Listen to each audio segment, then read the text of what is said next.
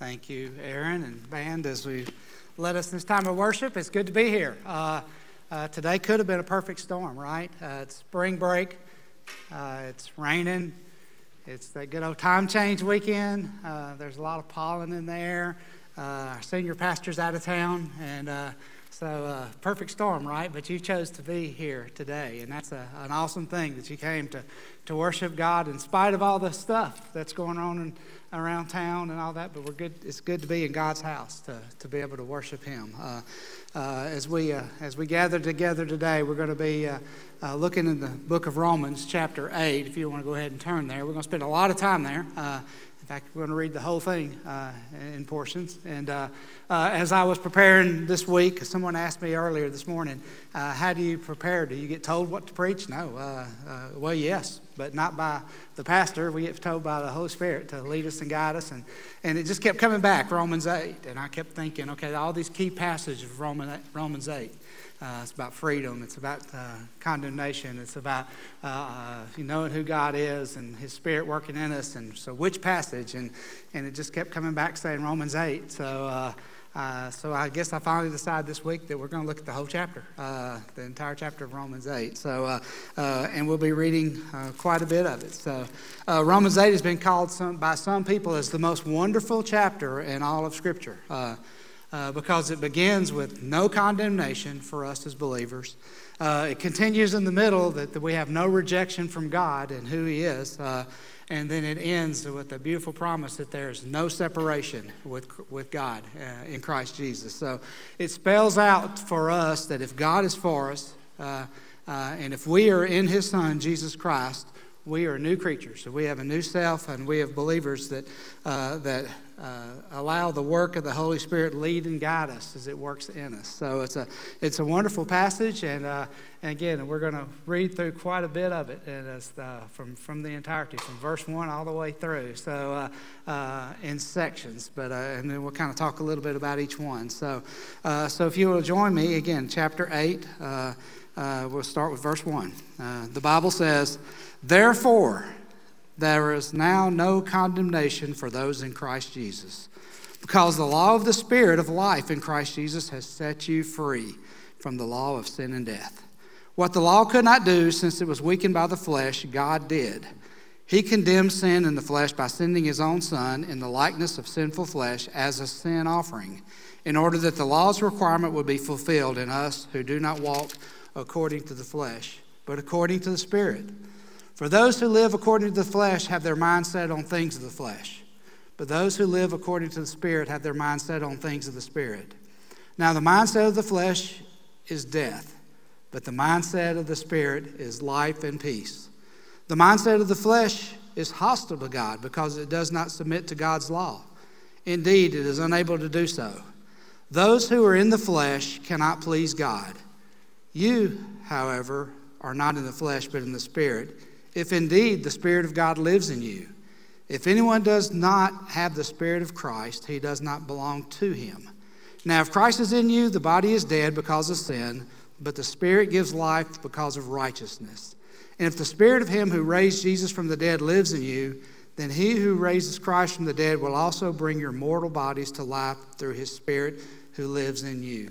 So we'll pause right there and just think about how this begins. As Paul started the passage with one word, therefore. When I was in seminary, almost all of my professors would tell us as we studied, if there was ever the word therefore in Scripture, make sure that you figure out what it's there for. And there's a lot of truth to that, because as we looked at this, Paul set the tone at the very beginning. He wanted to tell us, this is what I believe, that I can speak truth to you from God's Word. I can prove what I'm saying. And so this is what he says. If we are one with Christ and He is our head, we can't be condemned. The simple declaration, there's no condemnation, but only the no condemnation is for those who are in Christ. Notice that the word doesn't say there's less condemnation. It says no condemnation. Sometimes I believe that we as believers that live in this world think that when we surrender ourselves to Christ that we can kind of do what we want and that God will will judge us for some of the things that we do, even though we should be living for Him. But the Bible doesn't teach that. It teaches that we shouldn't be of the flesh. We should live in the Spirit. And there is no condemnation for what we do and how we live, because we should be living by the Spirit. It's a simple declaration that Paul gave. I look at our relationship with Christ, and it's not the fact that our standing is really improved with Jesus. It's not just improved, but it's transformed. It's transformed into a new life, into a life that has no condemnation. But the sad thing is the flip side is true. For those who are not in Christ Jesus, the Bible teaches us here that there is condemnation. And in this world that we live in, I think it's so important for us as believers to tell others the truth from God's Word. How else can they be called to repentance if they don't know the truth? A lot of people say it's not our business. We shouldn't bother with someone. We shouldn't judge them. It's not up to us to judge, but it's up to us to speak truth. Charles Spurgeon basically said, "It is no pleasant task to us to speak of this matter. But who are we that we should ask for pleasant task? What God has witnessed in Scripture is the sum and substance of what the Lord's servants are to testify to the people. If you are not in Christ Jesus and are walking after the flesh, you have not escaped condemnation." In other words, we need to speak truth to people so that they'll understand that if they don't change their ways, if they don't follow Christ and repent, if they don't become a follower of His, and if they keep living a life in the flesh, a life of sin, that they're going to die and go to hell. And that's on us. And it's so important for us that we speak those truths, but not in a judgmental way, but the way that Paul speaks in the book of Ephesians, where he said we should speak the truth in love. So that we can help free people who are living under the guise of sin in their lives. So living those fleshly lives. A few years ago, it was actually during one of the interim times, and I think I was about one of the only people on staff, and I was actually summoned for jury duty. Has anybody been summoned for jury duty? Something we all love, right? So not many hands. So a few, okay. Don't you love it when you get summoned for jury duty? You're like, oh. And I tried to play the pastor card. I contacted them and said, I'm a pastor. I'm the only one on staff. If I'm in trial, who's going to take care of the church? Didn't work, Had to go in before the judge and had to stand there. I did the survey that they sent out. I put everything that I could. I'm a right winger. I'm a conservative Baptist pastor. I believe in the death penalty. I believe that people should be punished to the fullest extent of the law. And I thought, they're going to turn me loose. Nope, still made it through. They asked all those questions. How many of y'all know anyone that's involved in this crime? And it was a crime of an embezzlement of a bank. And I actually knew one of the bankers. He was from Sylacauga. And I went, I know him. I know him.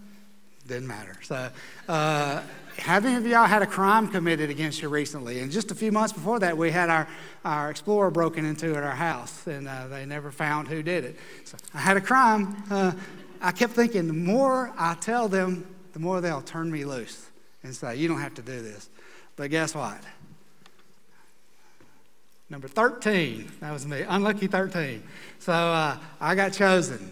And then they asked me to serve as the foreman of the jury. And I went, nope, I won't do that. So we actually served as the vice foreman. Anyway, the trial went on. I don't know if the guy was guilty or not. He may have been, but they presented all their facts. They talked about all the different things that went on, and we all listened. And the prosecution did their thing, the defense did their thing, and then we went back to debate, to deliberate as a jury. And I sat and listened, and people talked a different way. And finally, the only thing I really said was, I think the guy might be guilty, but I don't think they proved it. And then the lady sitting next to me said, that's kind of the way I feel. And then about 10 minutes, we came up with a verdict of not guilty. And I hope he was not, And so we went and gave that verdict, and the guy was like, oh, thank you. And he left the courtroom, and then we were dismissed. So when we talk about telling people about Christ and confronting them on their sin, it's not like we're the judge and the jury trying to convict them of that. It's that we are believers who are trying to keep them from going to judgment before their Father. So it's important for us to understand the difference. If you look at these verses, we see that God does condemn the sins of the flesh. But it also gives us hope as believers that we gain our freedom from this condemnation because of our relationship with Jesus. Because God sent Jesus to be the sin offering, to take our place, to take that sin that's from us as believers, that sins of the flesh, and separate it, as the Bible says, as far as the east is from the west. A couple of years ago, our daughter Mallory got Janet and I involved and started listening to some podcasts, mostly about crime. And so when we travel, we listen to podcasts. I was telling some people earlier, we watch Discovery Plus. We watch a lot of the crime shows and all that. And Janet says sometimes she doesn't know what that really says about ourselves because we spend most of our time watching about things that happen to bad things that happen to people, crimes that are committed, or people who disappear, and those type things. But we went to Louisiana this past week to visit our parents, and we listened to this podcast that Mario told us about, and listened to it the whole time we traveled. And it's about a guy who was basically on trial for murder, and he had confessed early to the murder while he was on drugs, and then he recounted his confession, and there was a whole episode of everything that went on, and so the trial went on, and it was pretty intense podcast. And as we listened, they had a lot of testimony. A lot of people would stand up and talk, and they recorded a lot of that. The defense made a passion plea. The prosecution tried their best, and he talked about his struggles that he had and the remorse that he had through that during his when he was on the stand. But he did admit that he helped dispose of the body, so he was guilty of that. But there were 5 other counts. All 5 counts were of different counts of murder. So. Anyway, the tension kept building throughout the whole podcast. And at the very end, it finally became the episode of the verdict. And you could just feel how they do, if you ever listen to those, they had the music, the drama that's going on, and you're waiting, and they keep putting it off till you're just on your edge of your seat as I'm driving down the road wanting to know, is the guy guilty or innocent? And the jury came back. Count 1, not guilty. Count 2, murder, not guilty. Count 3, not guilty. Count 4, not guilty. Count 5, guilty. Count 5, not guilty, I'm sorry. Then count 6, guilty, and that was disposing of the body. So not guilty of the 5 of the serious parts of this murder investigation. And though he was guilty of number 6, he was acquitted of the things that were going to send him away for life. And again, listen to the podcast and listen to the people talk. I don't know if he's guilty or not, but the jury decided that he was not guilty of murder. And when they interviewed the lawyer at the end, he said he stood there when the verdict was getting ready to be announced with his hand on his client's shoulder. And he said you could just feel the tension in him. And when he had the not guilty pleas, when the not guilty sentence is thrown out, he said you could just feel the tension disappear, that he was just, it was gone because he was determined that he was not guilty of the murder. I think that sometimes us as believers, before we become a follower of Christ, do you remember those times where we were living lives in the flesh? We were doing things we know we shouldn't do. We were committing those sins that we know we shouldn't commit. We were living a life we know that God didn't want us to live, and it just kept building until the tension is there. And then when you finally just give yourself over and surrender to God, and He takes that sin away from you, just the release of that tension. I think I can just picture that. What a wonderful feeling that must be to have that just totally taken away from you. Our men's Bible study on Wednesday night that we've been studying a study called The Way of the Master, and it's about sharing your faith. But they use an illustration that's shared it this way. He said, imagine that you have committed a great crime, and you spend your time in court, and you know that you've done these sins of the flesh, and you know that you're guilty. and the judge gets ready to hand down the sentence, and someone comes into the room and offers to take your place and pay your fine, serve your sentence, and the judge frees you, how would that feel? It would feel wonderful, wouldn't it? And that's what Jesus did for us. Every one of us were guilty. And in the book of Romans, Paul talks about the sins of the flesh. But as we as believers, when we begin to live in Him, in Christ, those sins of the flesh are removed. And because we live in Christ, there is no condemnation for us. I think it's a beautiful story. Just like we sang about today. Once there's no condemnation, we're free. We are free to live the life that God wants us to live. Free in Christ. It's a wonderful feeling because you can just feel how God wants to work in your life because of it. The Holy Spirit will raise you up like Christ, is what Paul says, and provide you a life of righteousness. Righteousness, living in right standing with God. So if you don't have that freedom, if you've not ever experienced that, would you want to? I would hope the world would want to do that. If you look around our world that we live in today, there's a lot of people. There's a lot of culture of things that need to be changed. But what needs to be changed is people living in the Spirit, living for Jesus, doing the things that Jesus wants us to do.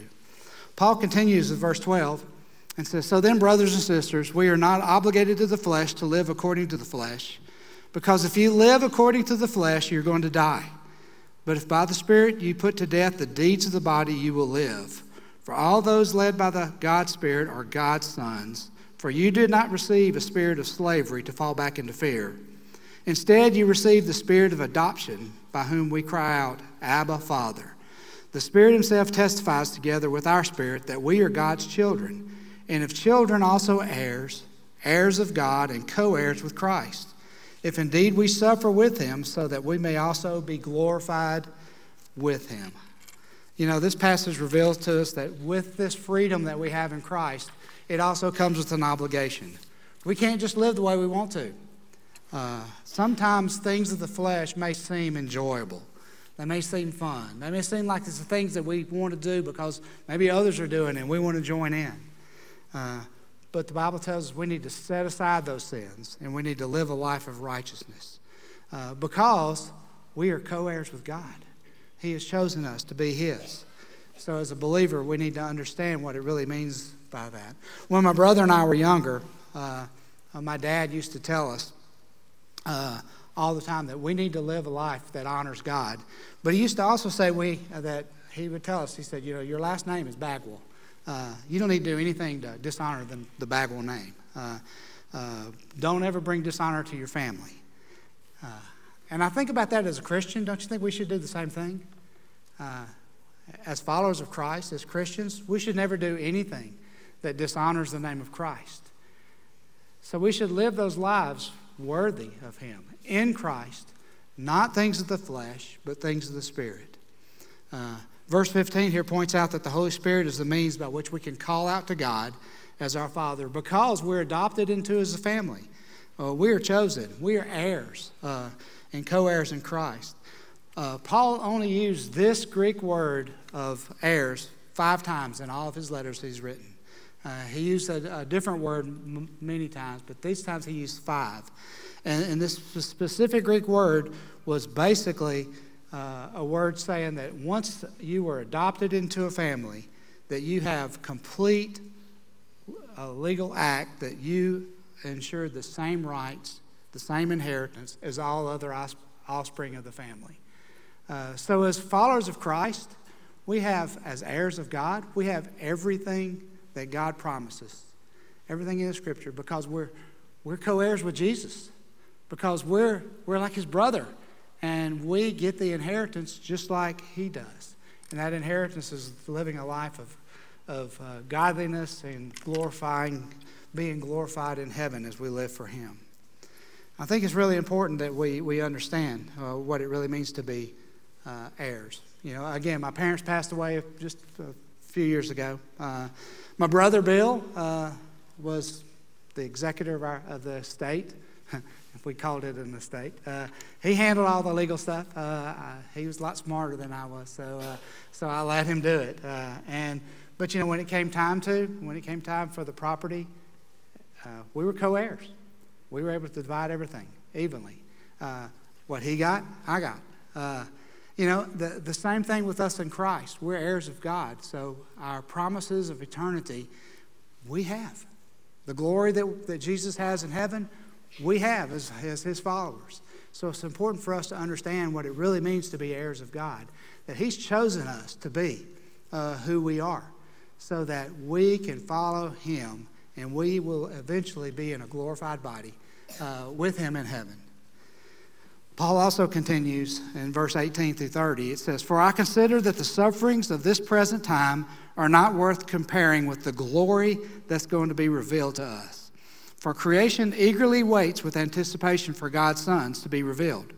For the creation was subjected to futility, not willingly, but because of him who subjected it, in hope that the creation itself will also be set free from the bondage to decay into the glorious freedom of God's children. For we know that the whole creation has been groaning together with labor pains until now. Not only that, but we ourselves who have the Spirit as first fruits, we also groan within ourselves, eagerly waiting for adoption, the redemption of our bodies.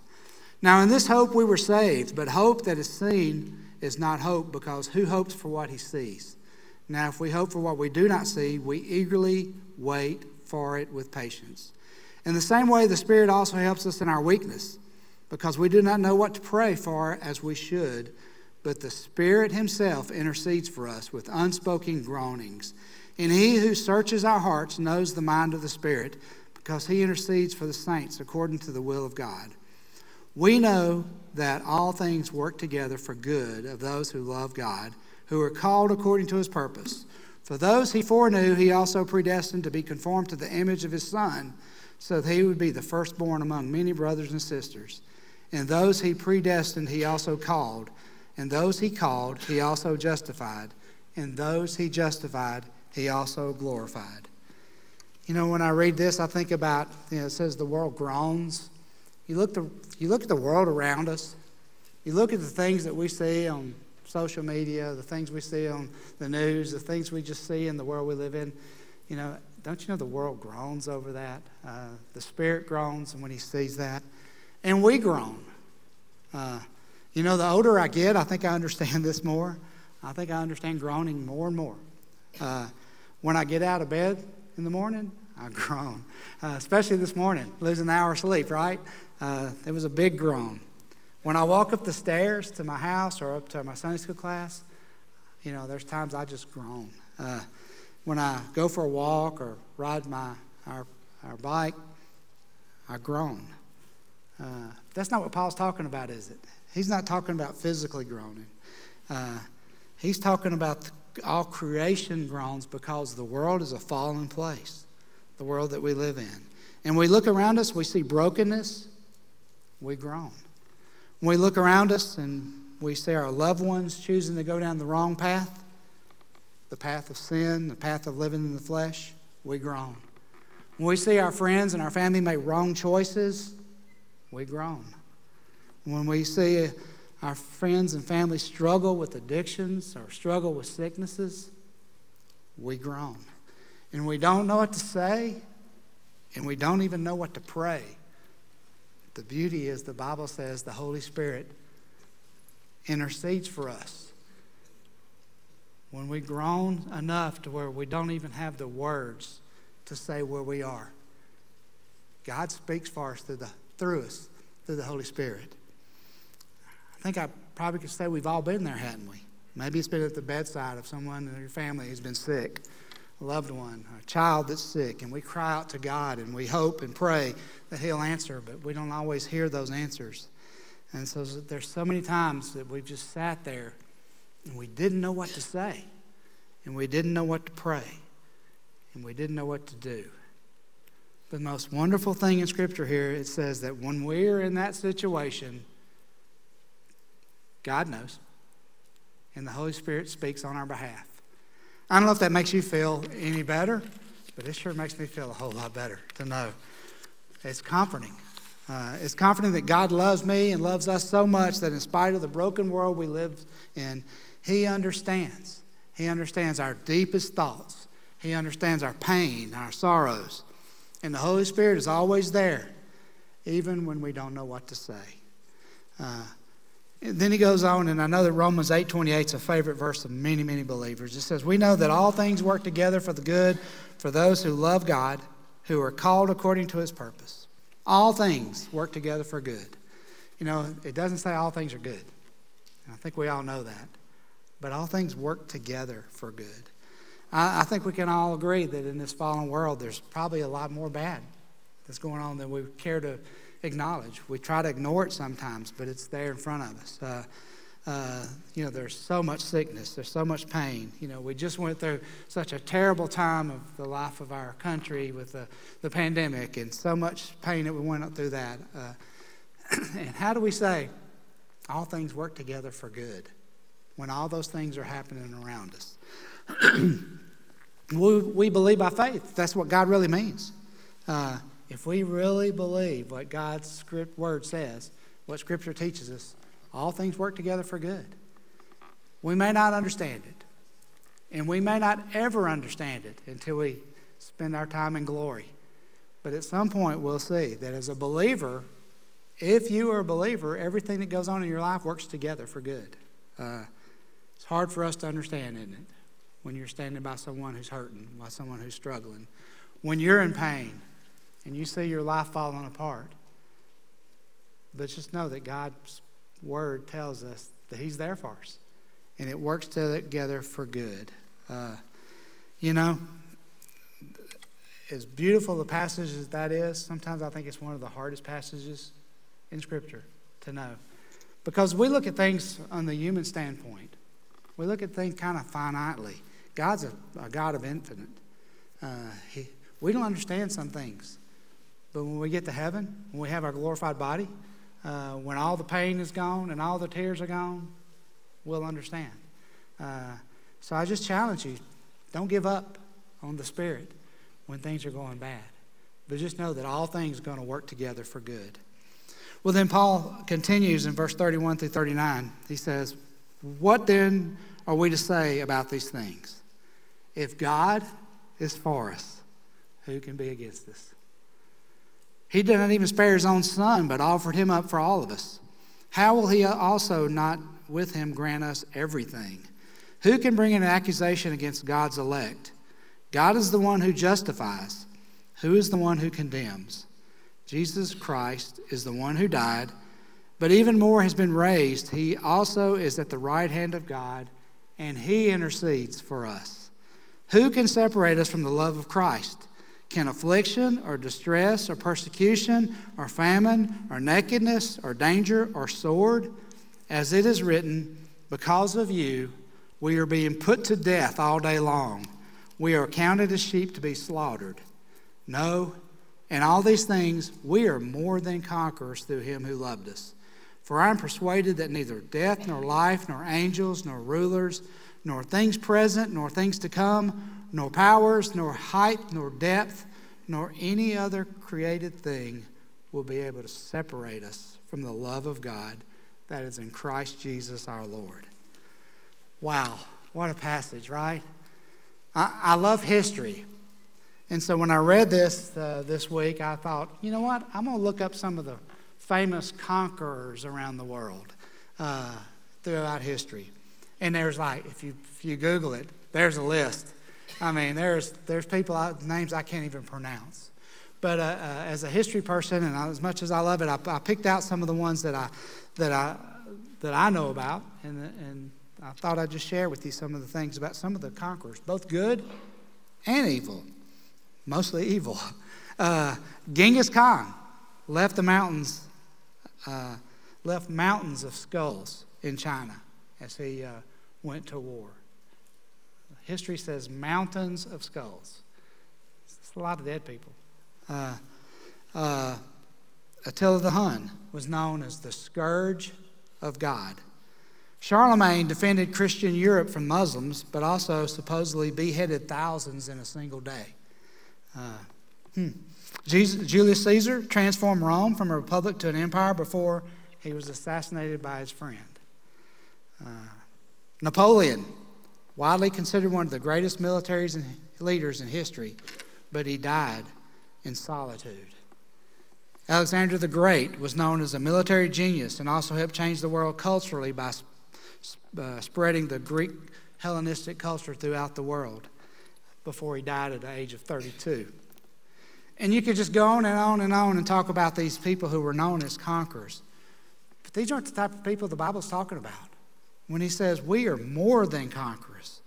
Paul says that we're conquerors not through our own ability, but that we are conquerors because the love of God changes everything in us. We become a conqueror that overcomes with great power, and that power comes from Jesus.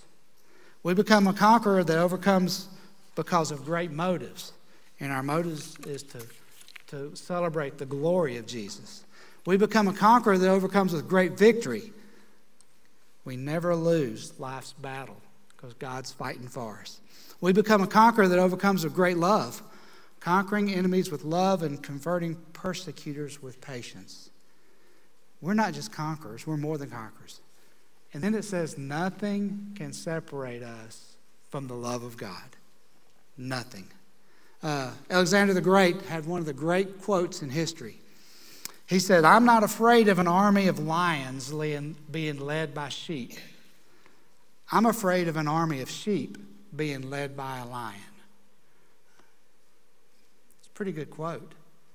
But listen to the quote that Paul used in verse 36.